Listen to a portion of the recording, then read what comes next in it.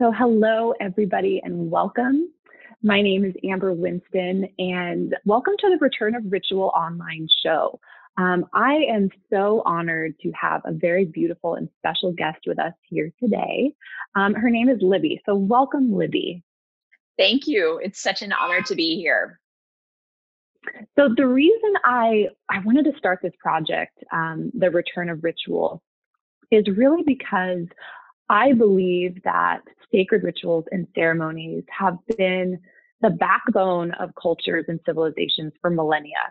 But I feel recently, especially in our Western society, our modern society, that sacred ritual and ceremony has somewhat been stripped or removed from kind of our everyday existence. And so it's my mission to really bring back the sacred into our everyday lives. And through that, talk to people like yourself and others and really learn, well, what are your sacred rituals? What are your sacred ceremonies? And then hopefully that provides inspiration for those of you that are listening on how you can, one, kind of connect more deeply to yourself, to your communities, and ultimately work through whatever it is that you want to work through in this lifetime. I met Libby in the community here in Southern California. I think that she is just such a shining bright light in our community, and she's doing such fantastic work. So Libby, I just wanted to start kind of right off the bat and just have you give us kind of the Cliff Notes version of how you got to where you are today. Death and taxes. And really, I say that, and I say it with like a lightness of being, because I feel like these are two things that we inherently try to avoid. And they say it's like it's the one thing that is certain. And what I realized, for me, I would say 3 years ago, going through a big change in finances, and then also loss that involved death. So the death of my grandfather, the death of my father, and then the death essentially of a career, is that a big part of ritual that I was avoiding is the cycle of change and the cycle of life. So I feel like this became like my greatest message. It was also my biggest mess. So it was like my mess became my message, and ultimately my mission, which is recognizing that the cycle of change, the cycle of life, this ritual of birth, life, death, rebirth, is something not only do we need to, especially here in the West, like explore at a deeper level. It's something we get to embrace because it truly is the only way that we will transform. And so, I've known this, I would say, my whole life, but it became, it's like I feel like the universe brings you messages, and then it's like, okay, she's not listening. So we literally have to Mhm. shatter her foundation.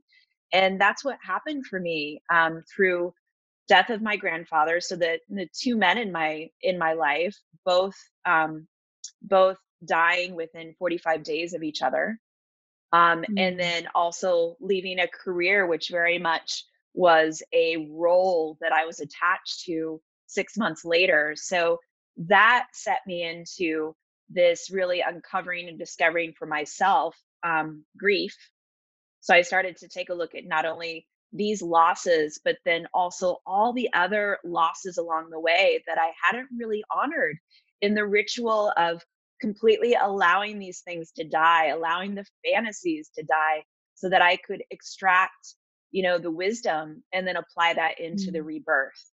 And so those experiences led to now, what is my work, which is really educating people on what the heck is grief anyway, and really educating people on the intangible losses that we experience that are not celebrated or honored, especially Mm. here in the West. That's the Cliff Notes version. That's beautiful. Thank you. I know our stories tend to be, so long, but that was a beautiful summary. And where I kind of want to go with this is a couple different directions. The first direction is I would love to really unpack what grief is. Mhm. Um, so, what is grief? Great question. Can I, before I answer kind of what, through my research, my own personal experience, I would love to know how you would define grief. Ooh, I love this. So I would probably, I would probably define grief as a human experience Mhm. whereby we experience a loss of some sort. Mhm. Beautiful. And I'm going to add to that, because when before, kind of met with this huge opportunity to like really, um, really understand and experience the healing power of grief.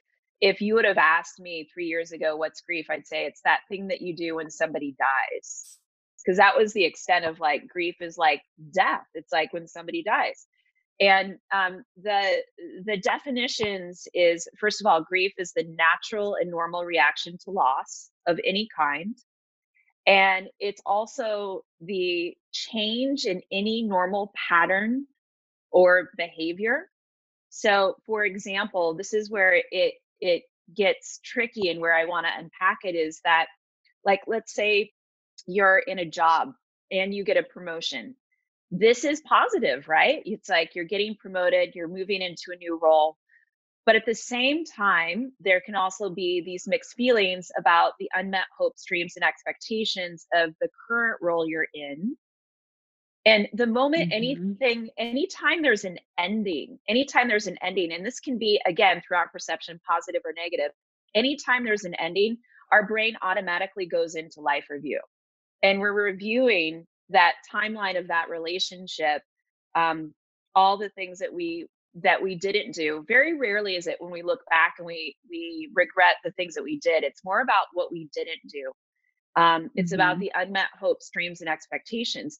So this is where it's conflicting feelings caused by any change, in a normal pattern of behavior. Any, even a we see this, like, another good example is like when somebody wins the lottery. Hmm. It's like I mean, I could go on and on about like all of the ways that, loss and grief impacts us on a day-to-day basis.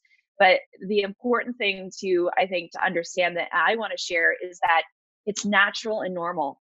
There's no linear path through grief. There's no book that anybody can write that's like a one size fits all approach. And I think until you have the experiencing of a loss that really impacts you in that way, it's all intellectual until you actually get into the experiencing of it.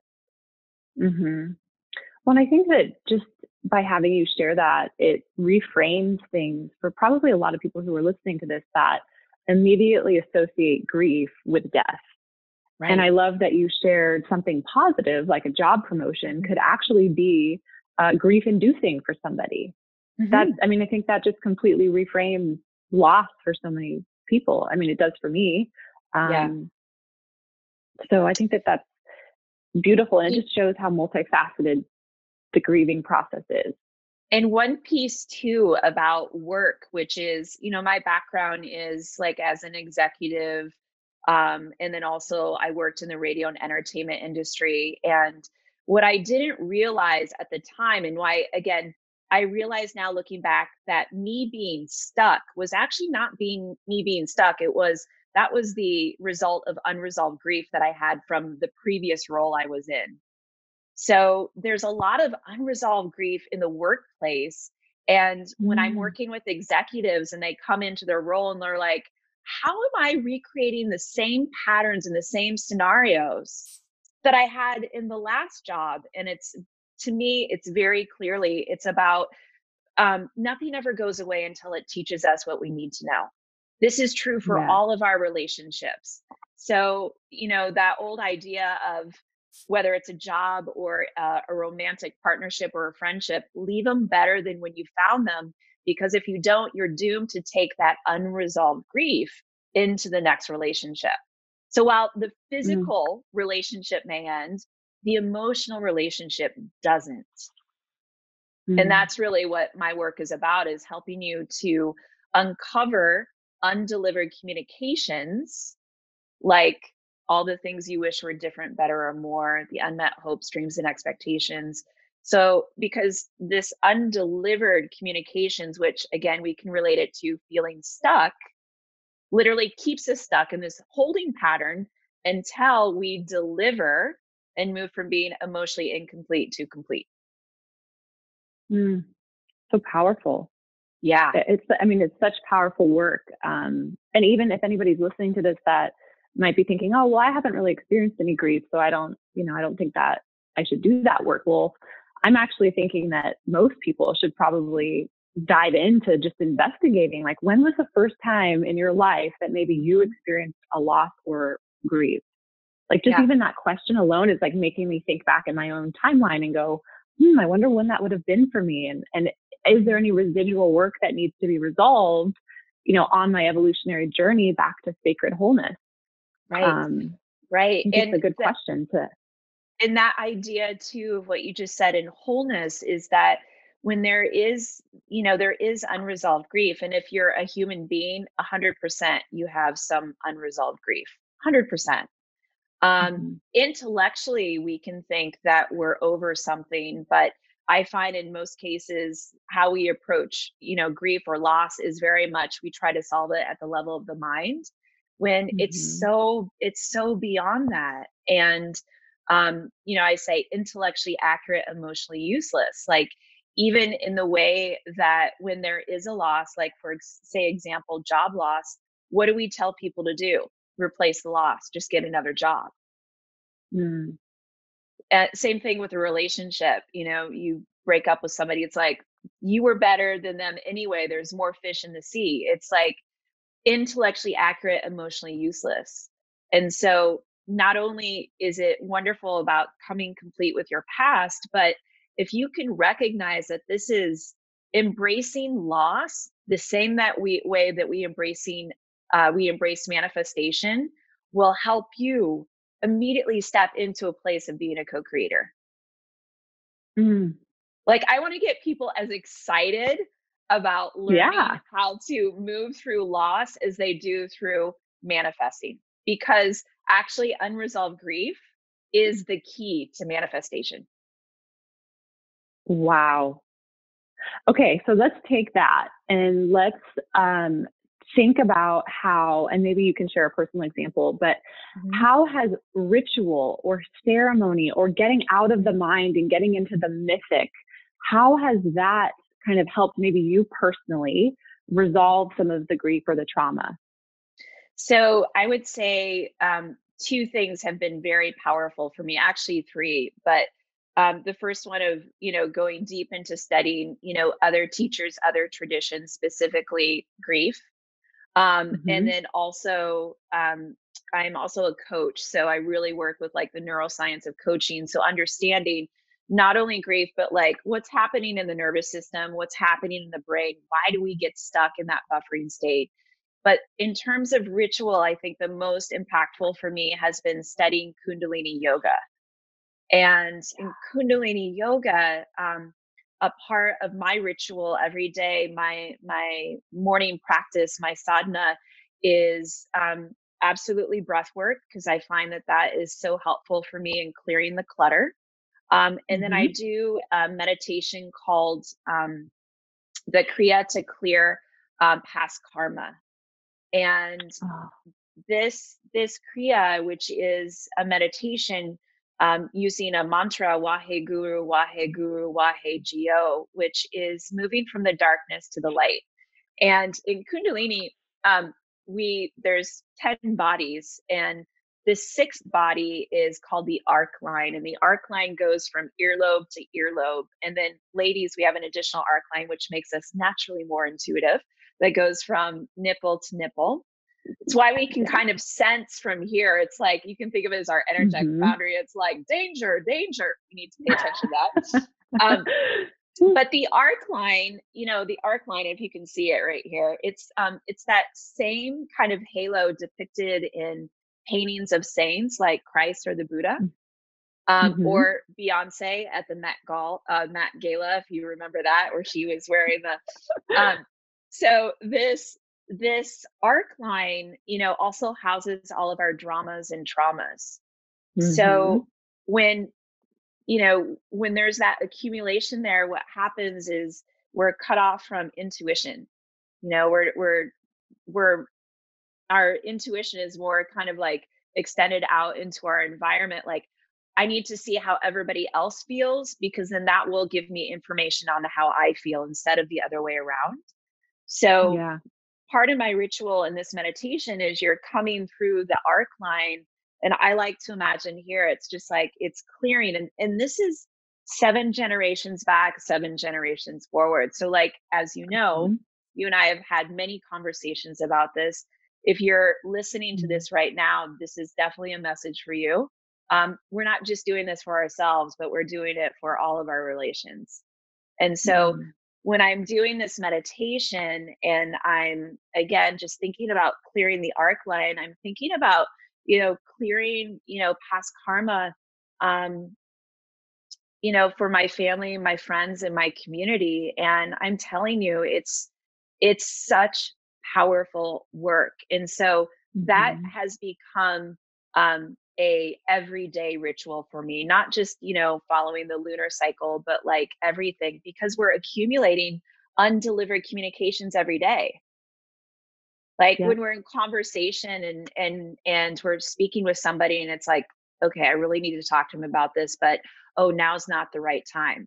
The only right time is the time that you're thinking of in that moment, because each time you don't say something, um, we're just accumulating more here through the arc line of those undelivered communications. So this practice for me every day, where it's like I don't even have to know what it is. I just have to have the intention of like really clearing and then coming Mhm. back into intentionally, like intentionally how, what is important for me in that moment, in that day, and then coming back to that throughout the day. So that's, I think, first and foremost, if I'm doing that, I know the rest of the day is unfolding as it should. That's a great morning practice. And, to hear you talk about the arc line in the shamanic traditions of Peru that I've done some study with, this is referenced to as our Viracocha, or our eighth chakra. And so same work is kind Yes. of happening there. And that's what's so beautiful about doing this research, is that all traditions, have the same rituals or the same tools. They just have different names or different Right. methods of relating to them. Hmm. And so for those of you that might not have been watching the video, Libby was just kind of like scooping in front of her face and then like Hmm. across the crown of the head and back. Yeah. Um, Yeah. and you just do that for as long as you feel. Is that kind of what you're doing in the morning? So there's so you can do this meditation 3 minutes, Oh, 11 that's right. minutes, or 31 minutes. So I Okay. would say, in any time I'm feeling, because it happens, especially when, if you are in, part of the work that you do is with other people holding space in this way. Absolutely, this should happen several times throughout the day. But Hmm. anytime you're feeling, it's like anytime I feel like I can't, it's like the intuition, it's like I know that this is the practice for me to help me come back to center, just Mm. intentionally clearing through the arc line. So powerful. And in Kundalini too, we say, if you think of like your auric field as your vehicle, then the arc line is your steering wheel. So we want to make sure that Mm. we're driving, in the right direction, on the Oh, right I love road. that. Yeah. Exactly. On the right road. That reminds me. I was having a really great conversation with somebody, um, and we were talking about climbing the corporate ladder. Oh yeah. And he said to me, he said, "Yeah, yeah, that's all well and good, but have you ever thought about what wall your ladder's leaning up against?" Hmm. And I was like, "Oh, that's really beautiful to think about. Like, I wonder if my ladder's leaning up against the right wall." Yeah. Um, just Yeah. reminded me of that. It's like, are you on the right road? Are you leaning up against the right wall? Like, Hmm. these moments, I think, when we can do the morning rituals or the morning practices, and have them spill out into our entire day, like that allows you to really create the life that you want to be living. or at least helped me do that. So, Yeah. I love these. Do you have any, what about in the evening? Like when you're coming home, do you do anything in the evening, like ritual wise, before you go to bed or anything to share there? Yes. So I like to do the practice, the Kriya to clear past karma morning and night, like even if it's Okay. just 3 minutes. And then the other breath that I like to do, it's called the 8 stroke breath for energy and stress release. And I find that this is a really wonderful way to recalibrate at the end of the day. And it's 8 sniffs in and then 1 long exhale out through the nose. And, I teach others, and I also experience it in myself, that my exhale breath, I look at is equivalent to my ability to let go. So if I'm not getting that complete exhale, then it to me it's an indication that there's a holding and attachment somewhere. So I really focus on that exhale breath. And then both at the start and at the end of the day, one thing that I am so grateful for is the gratitude practice.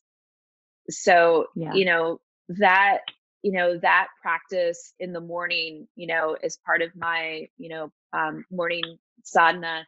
And then at night, I find, and again, it's like you can have all the knowledge and the information, but if we're so like, I'm so hardwired to like, I need to watch TV before I go to bed. I don't.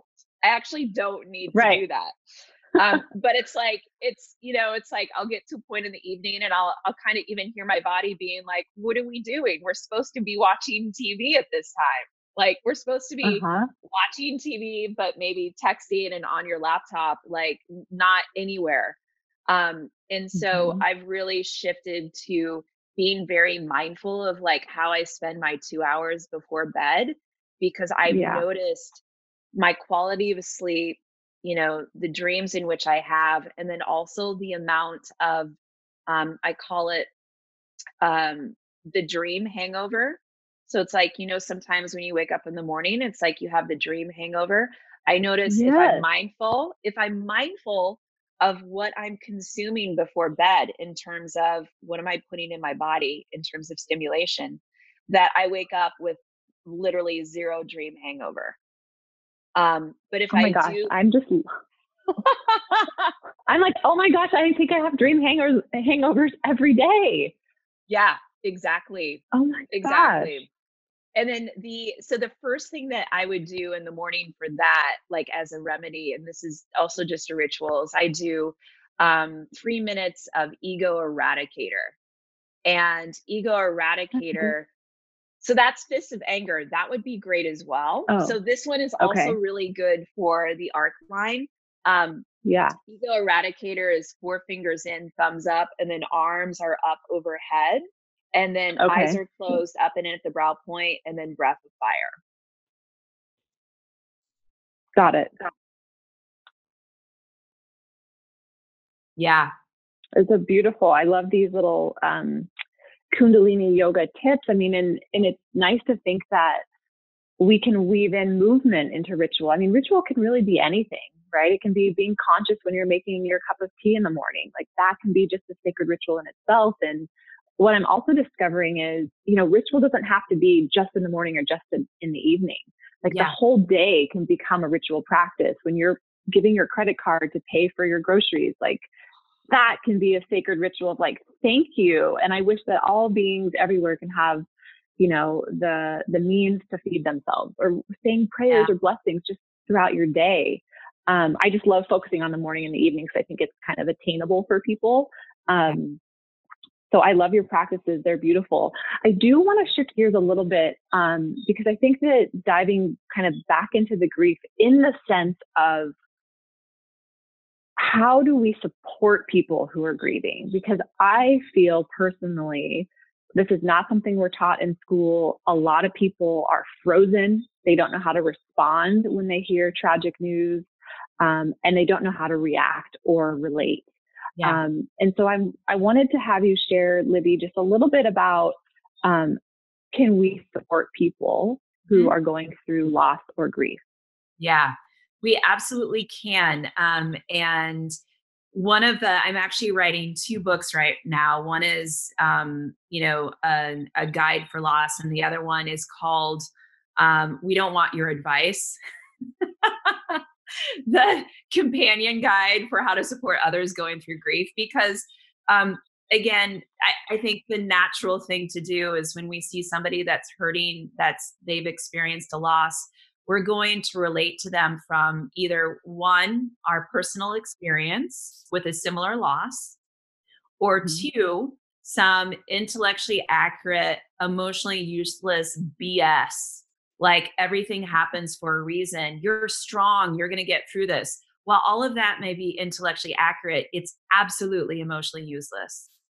One of the best things that we can do is be very aware of how we invalidate other people's experiences when they share with us about whatever's going on, and if this is a loss. Wait, So, what did you say? How we do what? how we invalidate. Invalidate. Okay. Okay. Invalidate. And so part of the invalidation is, so here's an example. My dad died, a few years ago. And I had many people reach out to me saying, I know what you're feeling. My dad died too. And I was like, Mm. I don't think you do, because my dad wasn't your dad. And Mhm. remember, when any change in a relationship, we go into that life review.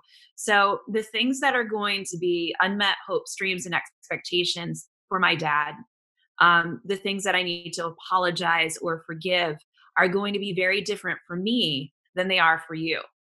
So when we say things like that, we think that we're relating, where it's like, I'm here for you. Right. What we're actually doing is minimizing that person's experience. Mm. So, like, one of Wow. best things that we can do is we can relate and say, wow, like, I can't even imagine what you're feeling. All I know is how I felt when my dad died, and it was awful. And then listen, Mhm.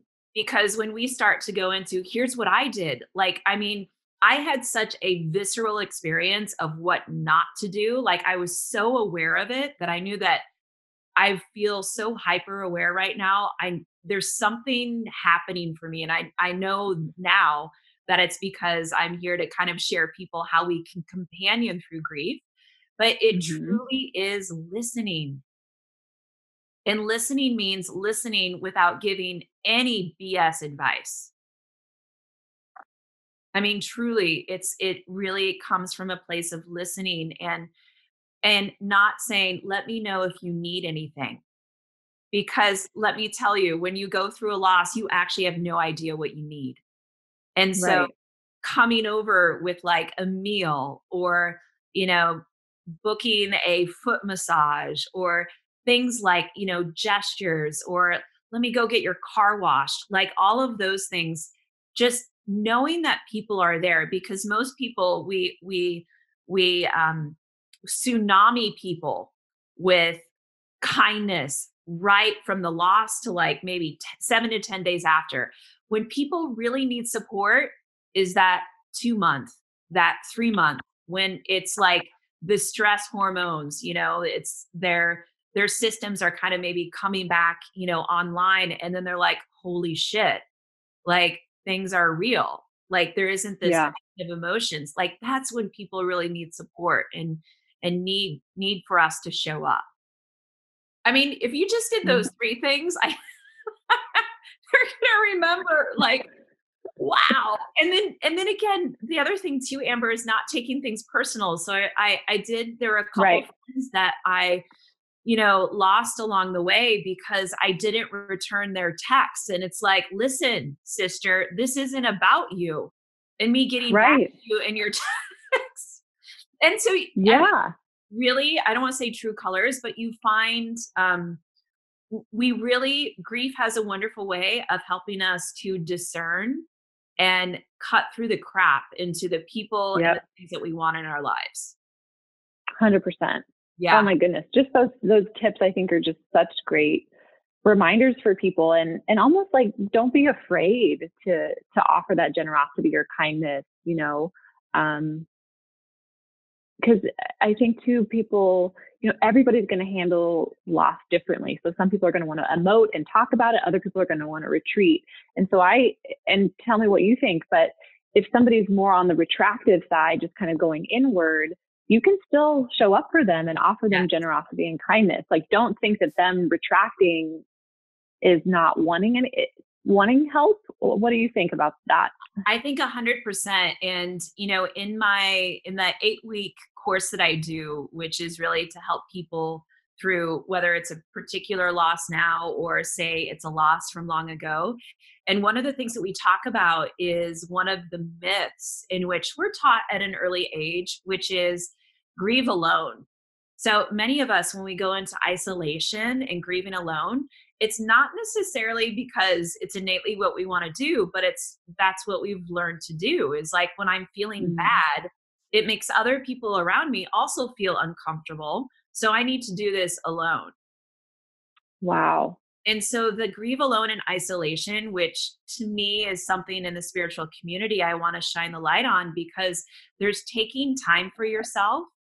And then there's taking time for yourself and being in isolation because it's too painful to be around other people that bring up emotions or unresolved grief that we'd rather not look at. And there's a big difference. There's a big difference. Yeah, I feel that. Yeah. Wow. This is just so many wonderful things that we've covered so far today. It's been really remarkable. I think that I'm really curious for you, Libby. I always like to ask this kind of fun question at the end about archetypes. Are you working with a specific archetype in your life? Is there one showing up for you? Is there any sort of archetype or message that wants to kind of come through an archetype? What do you have to share about that? I have two, and I have an example right over here. I knew you would. Oh, is that Lakshmi? Kuan Yin. Kuan Yin, beautiful. So Kuan Yin, I very much, when I think of, it's when people are like, did you know this is what you wanted to do?